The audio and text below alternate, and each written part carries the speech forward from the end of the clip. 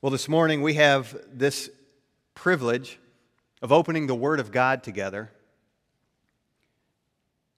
the privilege of hearing from God through His Word, and we're going to spend our time in the book of Revelation so you can begin making your way there. Revelation is the last book of the Bible, so maybe you can start in the back and work forward. We're going to be in chapter 1. And we're going to stand in just a few moments and read this passage of Scripture together. But before we do, it's necessary to make a few comments about the book of Revelation as a whole. First, this book can be intimidating. After all, it's full of bizarre images and strange figures. There are beasts and dragons and demons and angels and earthquakes, cosmic disturbances, the likes of which we've never seen. And in addition to that, there's the controversy surrounding the method of interpretation for this book. And so sometimes what happens is when we look at all of these things, our response is to set the book aside. But I would suggest that this morning there's a better response, and it's to look at the book of Revelation. And if we stand back and take a look at what this book teaches us as a whole, the message is really very simple, and it's this: Jesus Christ, the Lamb who was slain, is going to return to the earth as the conquering King. And He's going to execute judgment on all people. And He's going to usher in, He's going to bring in the eternal state. And the wicked are going to be punished, and the righteous are going to forever be in the presence of the Lord. The book of Revelation puts the sovereignty of God on display. The Apostle John wrote this book while he was exiled on this island called Patmos. And we learn in chapter 1 that he was put there because of his faithfulness to the Word of God and to the testimony of Jesus Christ. And so under the inspiration of the Spirit, John pens this letter to 7 churches. 7 churches in Asia, and today we call that region Turkey. And his purpose in doing so was at least twofold. First, he was to shake these believers from their spiritual lethargy. You see, some of them had fallen asleep. And so John writes to wake them up.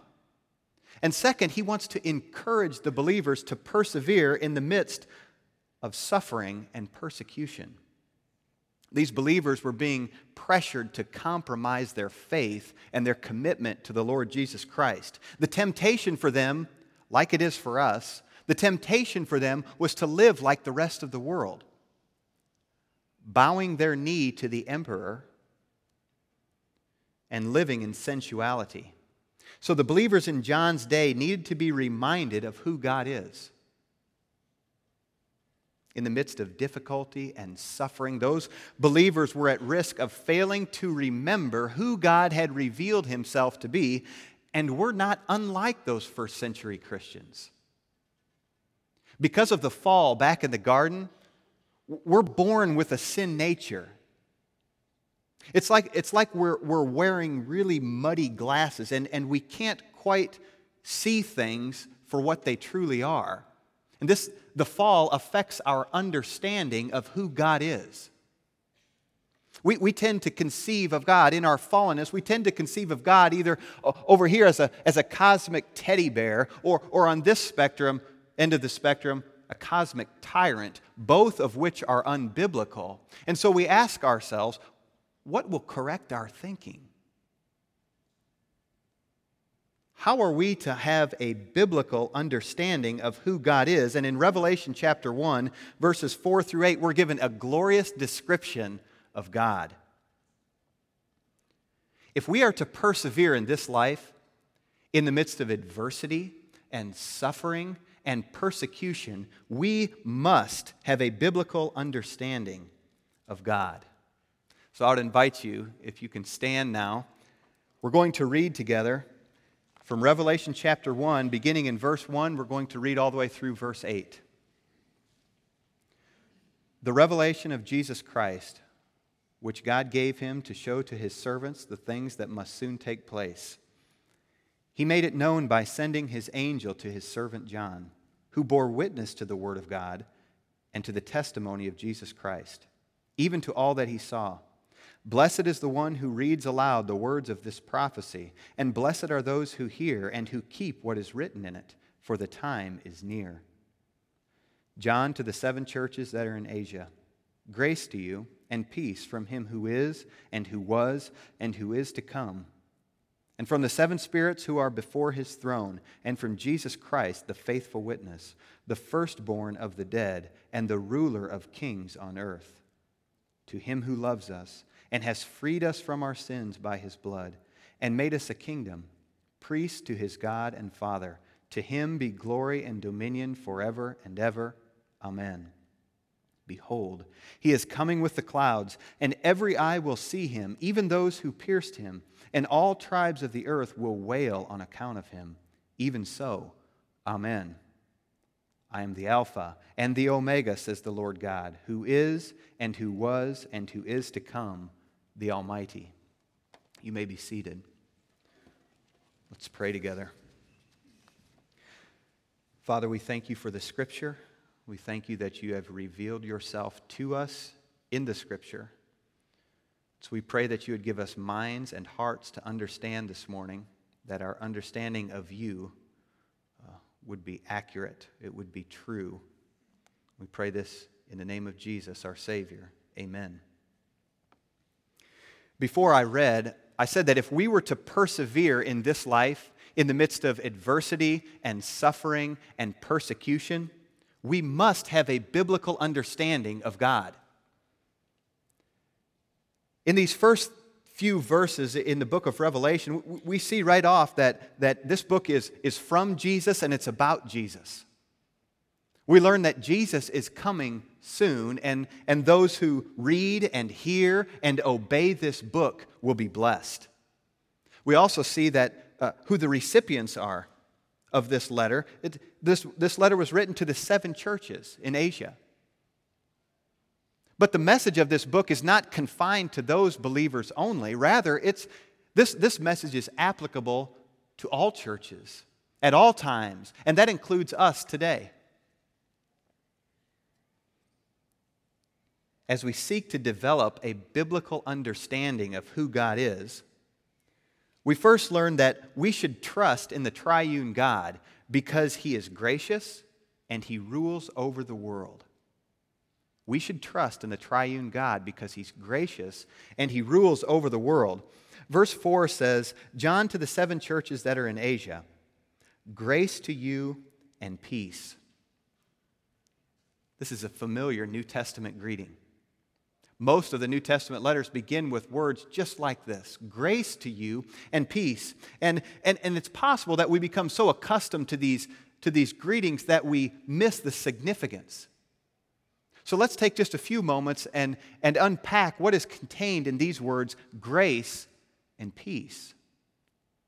We think about grace, just very simply stated, grace is undeserved favor. We've sinned against God. We deserve his wrath, but God in Christ shows us great mercy. His grace is most clearly seen in the sending of his Son, the Lord Jesus Christ, to redeem us from the curse of sin. God has revealed himself to be a God of grace throughout all of Scripture. If we go back to the book of Genesis, and we read about the fall, and right in chapter 3, we read these words, he shall bruise your head and you shall bruise his heel. There's a promise of a coming Messiah. And in this, we see the grace of God on display. So from Genesis to Revelation, God reveals himself to be a God of grace. Several weeks ago, Pastor Daniel was preaching through Exodus. And we came to chapter 34, and we learned something in verse 6 about God. Exodus 34, verse 6 says this, the Lord, a God merciful and gracious. So John writes to those suffering persecution for the name of Christ, and to those who are persevering in the midst of turmoil, God says, grace to you. Not only grace, but peace. You know, when we think of peace, we often think the absence of chaos. We think of the sun going down, the sun setting over a peaceful lake, the absence of fear. And certainly those are elements of peace, but when the Bible speaks of peace, there's something more there. For those who are trusting in Jesus Christ alone, peace with God is a settled reality. Paul wrote in Romans 5, "Therefore, since we have been justified by faith, we have peace with God." No longer is God angry.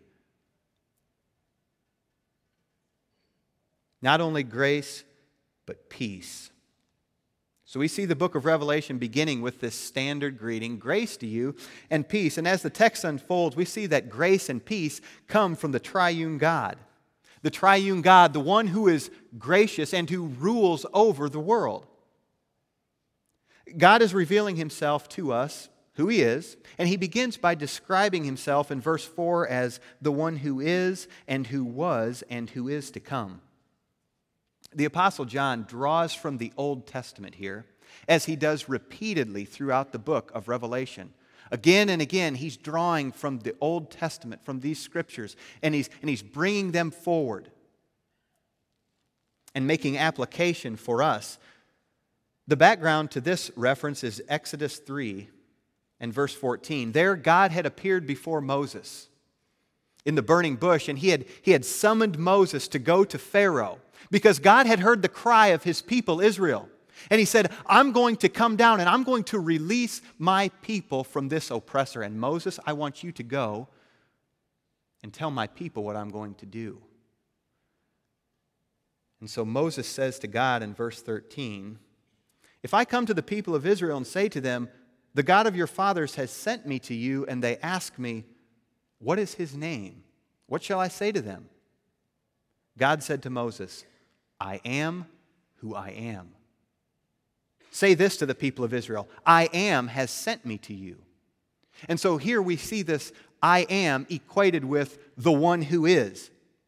And this mysterious title teaches us that God is eternal.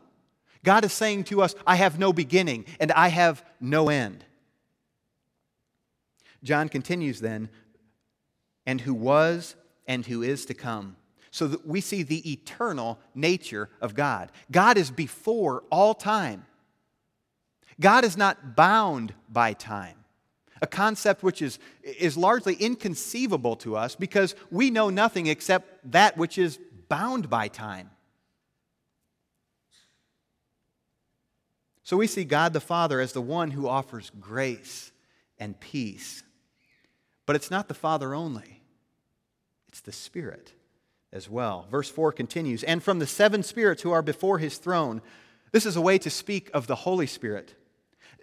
Throughout the Scripture, numbers are significant. Numbers are important. And particularly in the book of Revelation. Oftentimes the number 7 is used to speak of completion or perfection.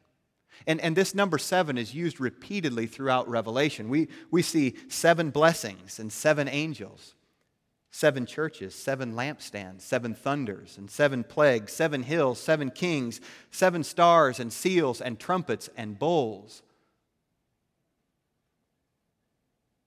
And it seems here the 7 spirits are referring to the perfect work of the Spirit to bring grace and peace to the believer.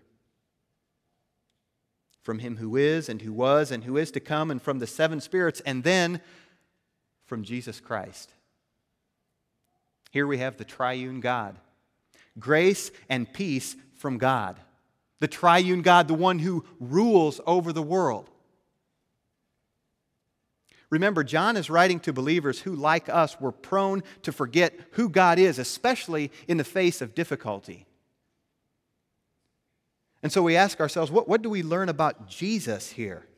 It's as if John is saying, grace to you and peace from Jesus, and let me tell you about him.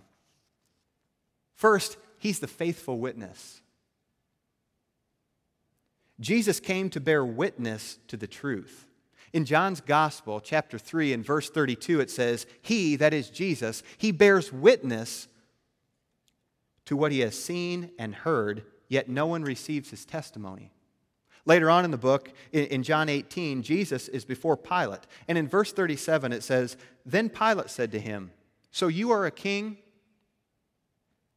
Jesus answered, 'You say that I'm a king. For this purpose I was born, and for this purpose I have come into the world,' here it is, 'to bear witness to the truth.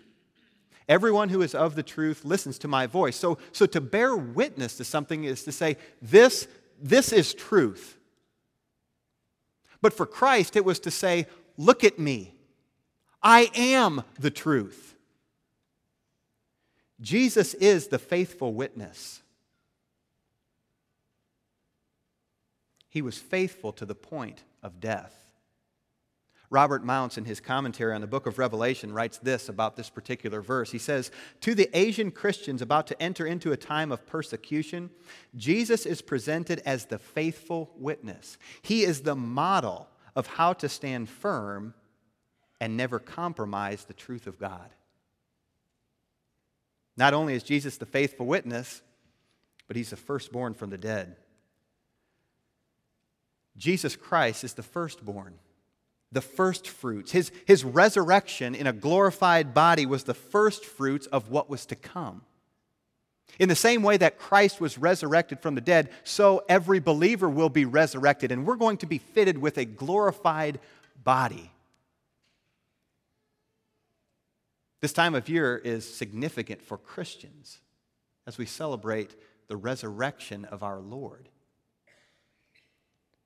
Paul writes in 1 Corinthians 15 that if Christ wasn't raised from the dead, then we are still in our sins and our faith is worthless.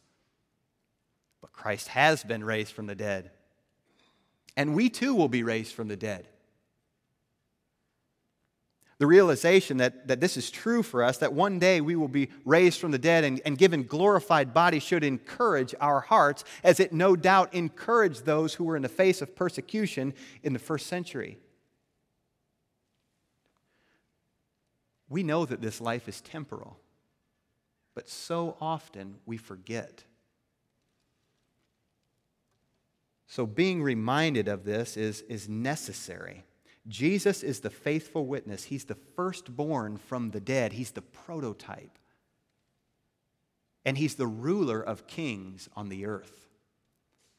Jesus Christ is the ruler of kings on the earth. Throughout the book of Revelation, the city of Babylon is used to depict the world's wicked system. The world's wicked system. If you would, turn with me in Revelation to chapter 18. And in chapter 18, we read about the fall of this world system called Babylon. In verse 1, "After this I saw another angel coming down from heaven, having great authority. And the earth was made bright with his glory.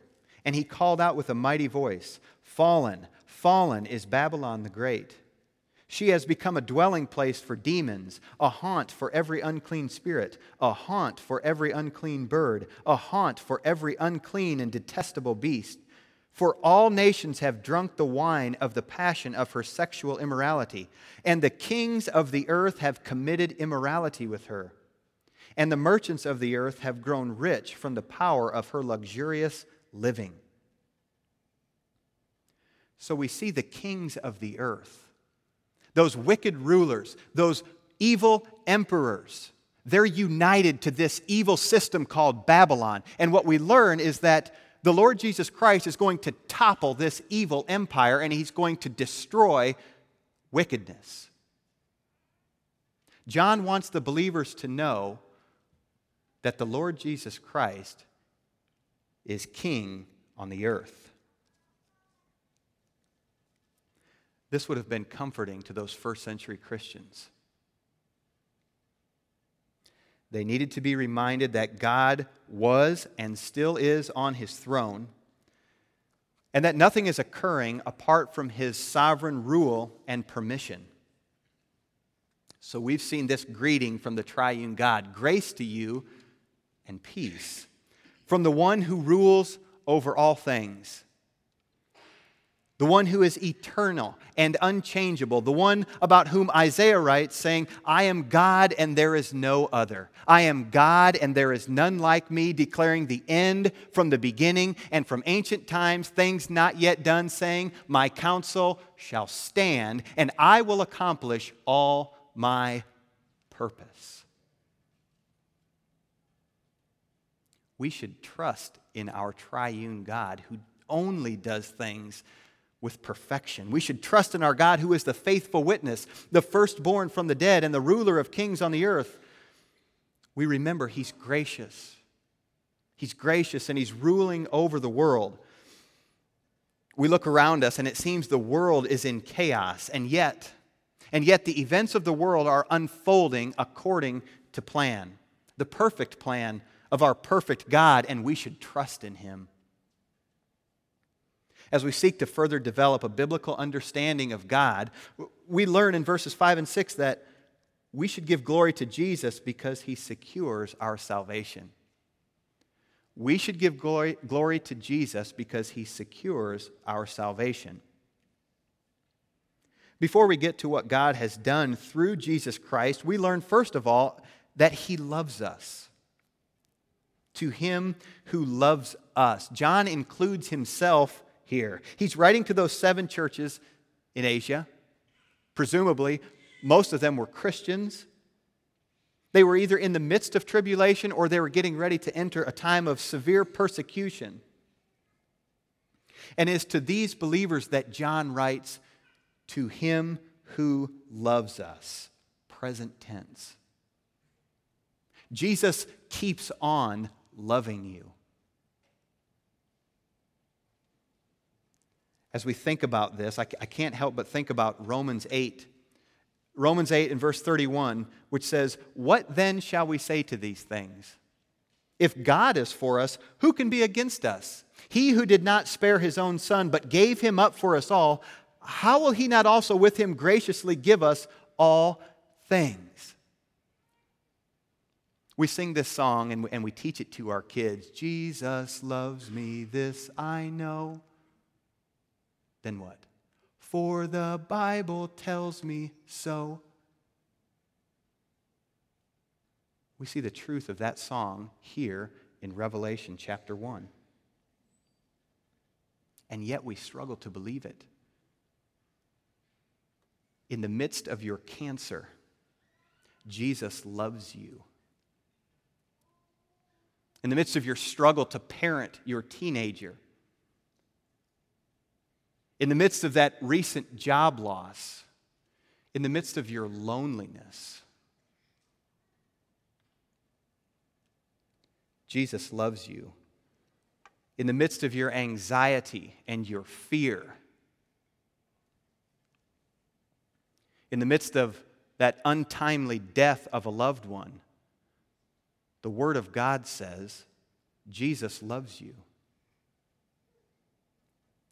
In fact, His love is so great for His people that He has died in our place. And in so doing, He has freed us from our sins by His blood. The end of verse 5. Jesus loves us presently, and He has freed us. Completed action. It's finished. This could be translated, who loosed us, who released us. I like that because it accurately describes the biblical picture of the bondage that we were in before Jesus set us free. For example, in Titus chapter 3, Paul writes, for we ourselves were once foolish, disobedient, led astray, slaves to various passions and pleasures, passing our days in malice and envy, hated by others and hating one another. This is the condition that marked every believer before being set free, before being loosed, before being released by the blood of Christ. If you're not trusting in Christ alone as Savior, you're still bound by your sin. You're a slave to the passions of the flesh, the end of which is eternal separation from God in the lake of fire, we read in the book of Revelation.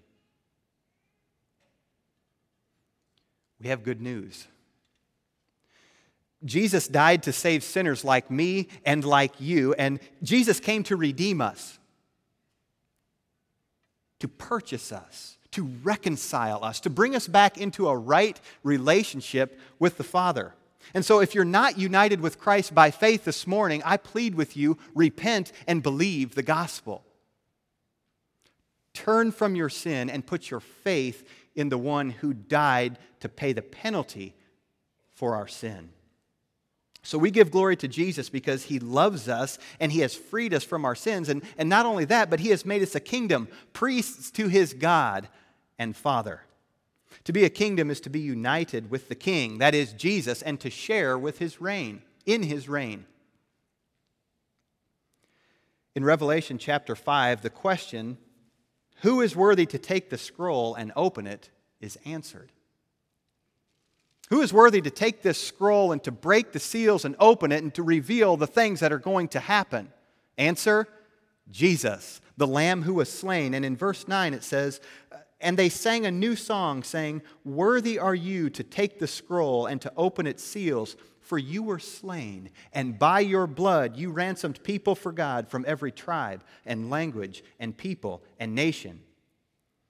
And you have made them a kingdom and priests to our God, and they shall reign on the earth. We're going to reign with Jesus. We're going to reign as a kingdom of priests. Under the Old Covenant, priests were to mediate between God and the people, Israel. They offered sacrifices to God. They offered worship to God. And again, John is picking up on this Old Testament language that was spoken to the people of Israel, and John is picking it up and he's applying it to the church.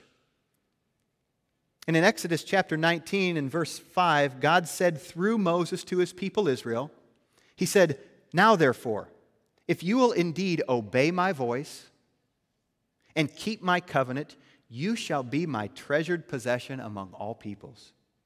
For all the earth is mine, and you shall be to me a kingdom of priests and a holy nation. Israel was to mediate the truths of God to the world. Israel was to worship God and proclaim the excellencies of God so that the world would look and know, they would see that there is one God. But Israel failed to do this. As we read through the Old Testament, we see this failure after failure after failure, and thus is revealed the need for the perfect priest. The perfect priest we heard about last Sunday, Jesus. It is through Jesus Christ then that we have been made a kingdom of priests, priests to God, and as priests we've been granted access to God. We can now, because of what Christ has done, we can come to the throne room of God. We, the church, we are priests. And just like Israel, we are to mediate. That is, we're to take God's truth and tell. We're to go tell others about Jesus and what He has done. In verse 6, then, we see that glory is ascribed to Jesus at the end of verse 6, and this should be our response as well. We're reminded that we should give glory to Jesus because He secures our salvation. And so we ask the question, well, how do we do this? How do we give glory to Jesus? Well, we begin by believing the gospel. The gospel, we believe the gospel in order to be saved. But that's not all. As followers of Christ, we are to be believing the gospel day after day after day. We believe that We're sinners in desperate need of a Savior. And we believe that we have a Savior who is interceding on our behalf presently. And we trust Him. We believe the gospel. And then we live in light of the reality that we've been changed. We've been born again. We've been given new minds and hearts. And so this radical transformation that takes place when we were born again, this radical transformation is manifested through radical obedience. We give glory to Jesus by obeying His word.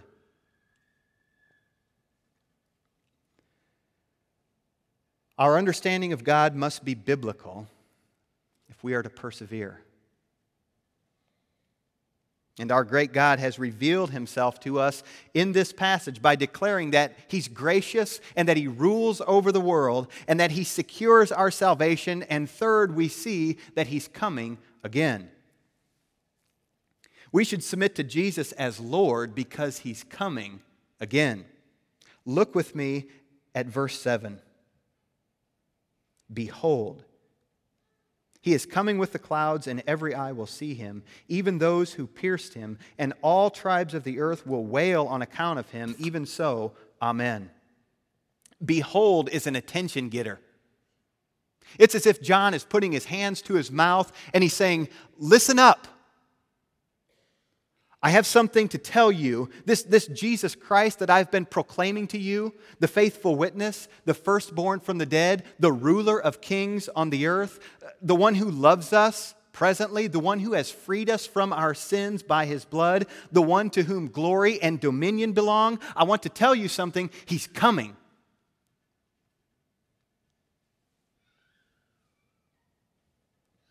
Again, John draws from the Old Testament, Daniel 7 and Zechariah 12, and he blends these two passages together to tell us something about the coming of Jesus.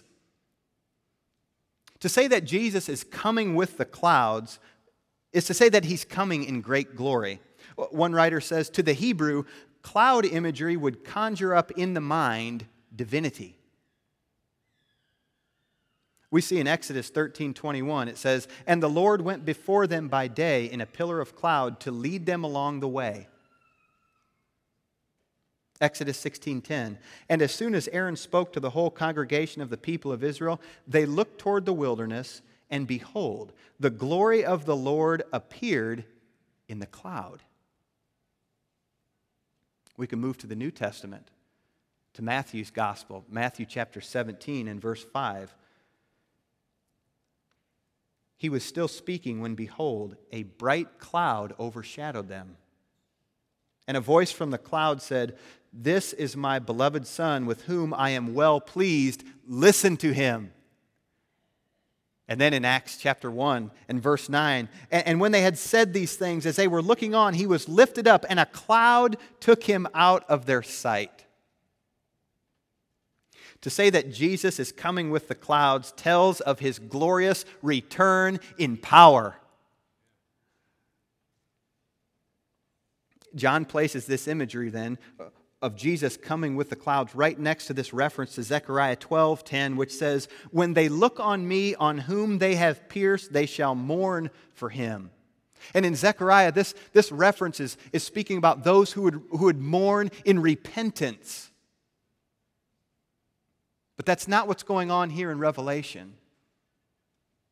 Those who mourn here will be, they will mourn in such a way that expresses great sorrow and lament and anguish, because the time for repentance will have passed. When Jesus returns, it will be too late. And throughout the book of Revelation, we see these terrible judgments that fall upon the unbelieving world, and we're absolutely amazed. Why? We're amazed because as these judgments are poured out, the people do not repent. In chapter 9, we read of the 5th and 6th trumpet judgments. And in these judgments, demonic locusts are released from the abyss, and they're allowed to torment people for a time. And then 200 million cavalrymen are summoned, and they wipe out a third of the earth. And so we think, well, certainly in the face of these kinds of horrific judgments, certainly the people would repent. But that's not what we see.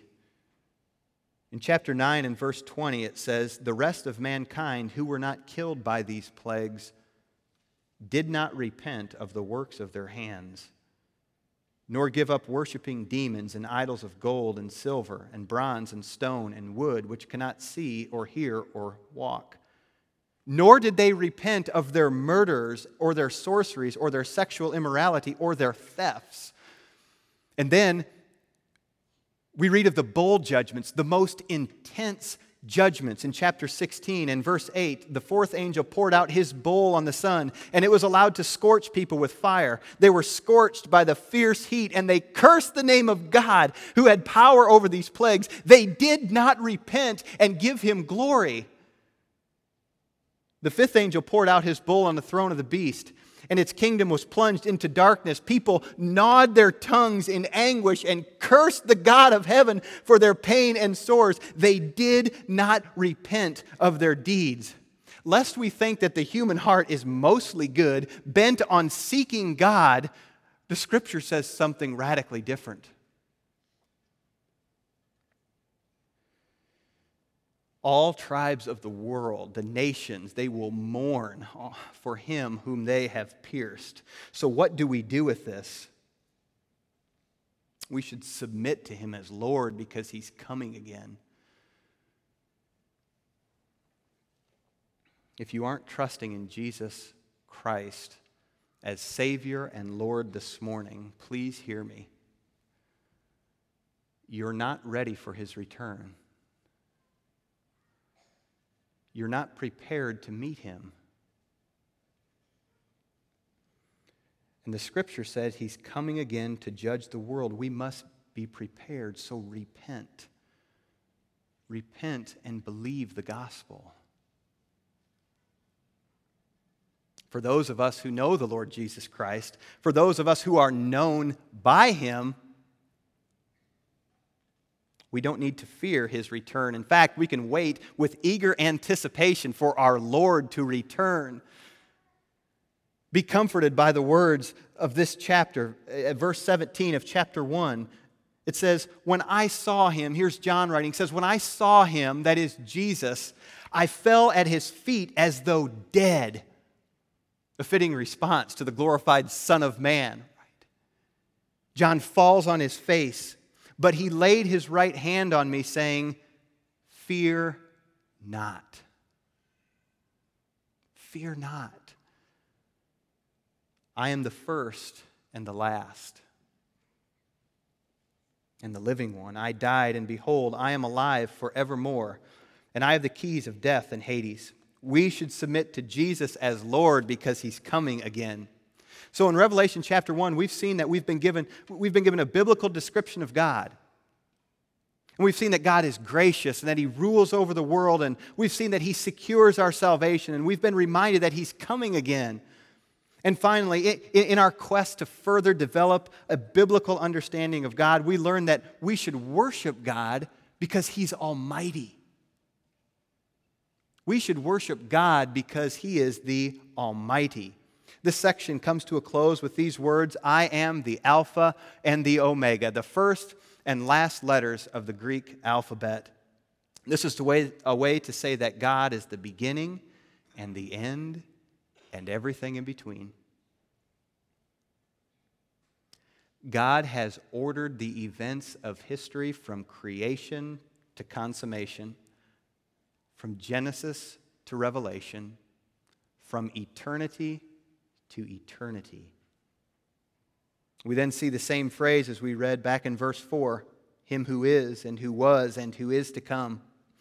And this speaks of the absolute eternality of God and his providence over all things. God is presently ruling over the world. Certainly those first century Christians needed to be reminded that the triune God is seated on his throne, ruling over the world. We learn that the emperor in their day, Domitian, he required that people would ascribe to him the title Lord and God. John wants the believers to know him who is and was and is to come. God is ruling over the world. So a biblical understanding of God includes the recognition that God is presently on his throne. As we read the headlines, we need to be reminded of this. John then adds, the Almighty. He's the omnipotent one who rules over all. And what follows in the book of Revelation is the description of God's triumph over all forces of evil and his ushering in of the eternal state. To say that God is almighty is to affirm his sovereignty over all things. Nothing can thwart his plans. If you're a child of God, this should soothe our souls, understanding that we serve the King. The events of history are moving steadily toward the ultimate consummation of God's perfect plan, and nothing can stop it. We should worship God because he's the Almighty. When we began, we said that because we live in a fallen world, our understanding, our perception of God is flawed. And because of this, we're dependent upon the Word of God and the Holy Spirit to set our minds aright, to correct our thinking, so that it's aligned with a biblical depiction of who God is.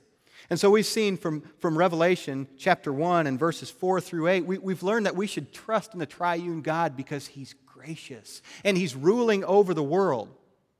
We who are fearful and are weak, whose health is declining. We who are being forced to take a stand for truth in school and at work, we must trust God. We learned that we should give glory to Jesus because he secures our salvation. And we said we give glory to Jesus by believing the gospel and by walking in obedience to his word. Third, we should submit to Jesus as Lord because he's coming again. We must be ready to meet him. And finally, we should worship God because he's the Almighty. John wrote this letter to the 7 churches. These believers were undergoing intense persecution and needed to be reminded of who God is in the midst of their suffering. And we're just like them. We too must be reminded of who it is that we serve. Life in a fallen world means adversity. Often we forget that the God who called us to himself is sovereignly ruling over the entire creation. He's orchestrating the events of history according to his perfect plans, and that includes every detail of our lives. A biblical understanding of our great God enables us to persevere in this life through adversity and suffering and persecution. And by God's grace, we may boldly proclaim the gospel of the Lord Jesus Christ until his glorious return. May God make us faithful. Let's pray together. Father, we magnify the name of Christ because it is in Christ that we have hope, we have redemption. And so I pray that in this new week we would trust in you, the one who rules over all. May you be glorified in our lives. We thank you and praise you in Jesus' name. Amen.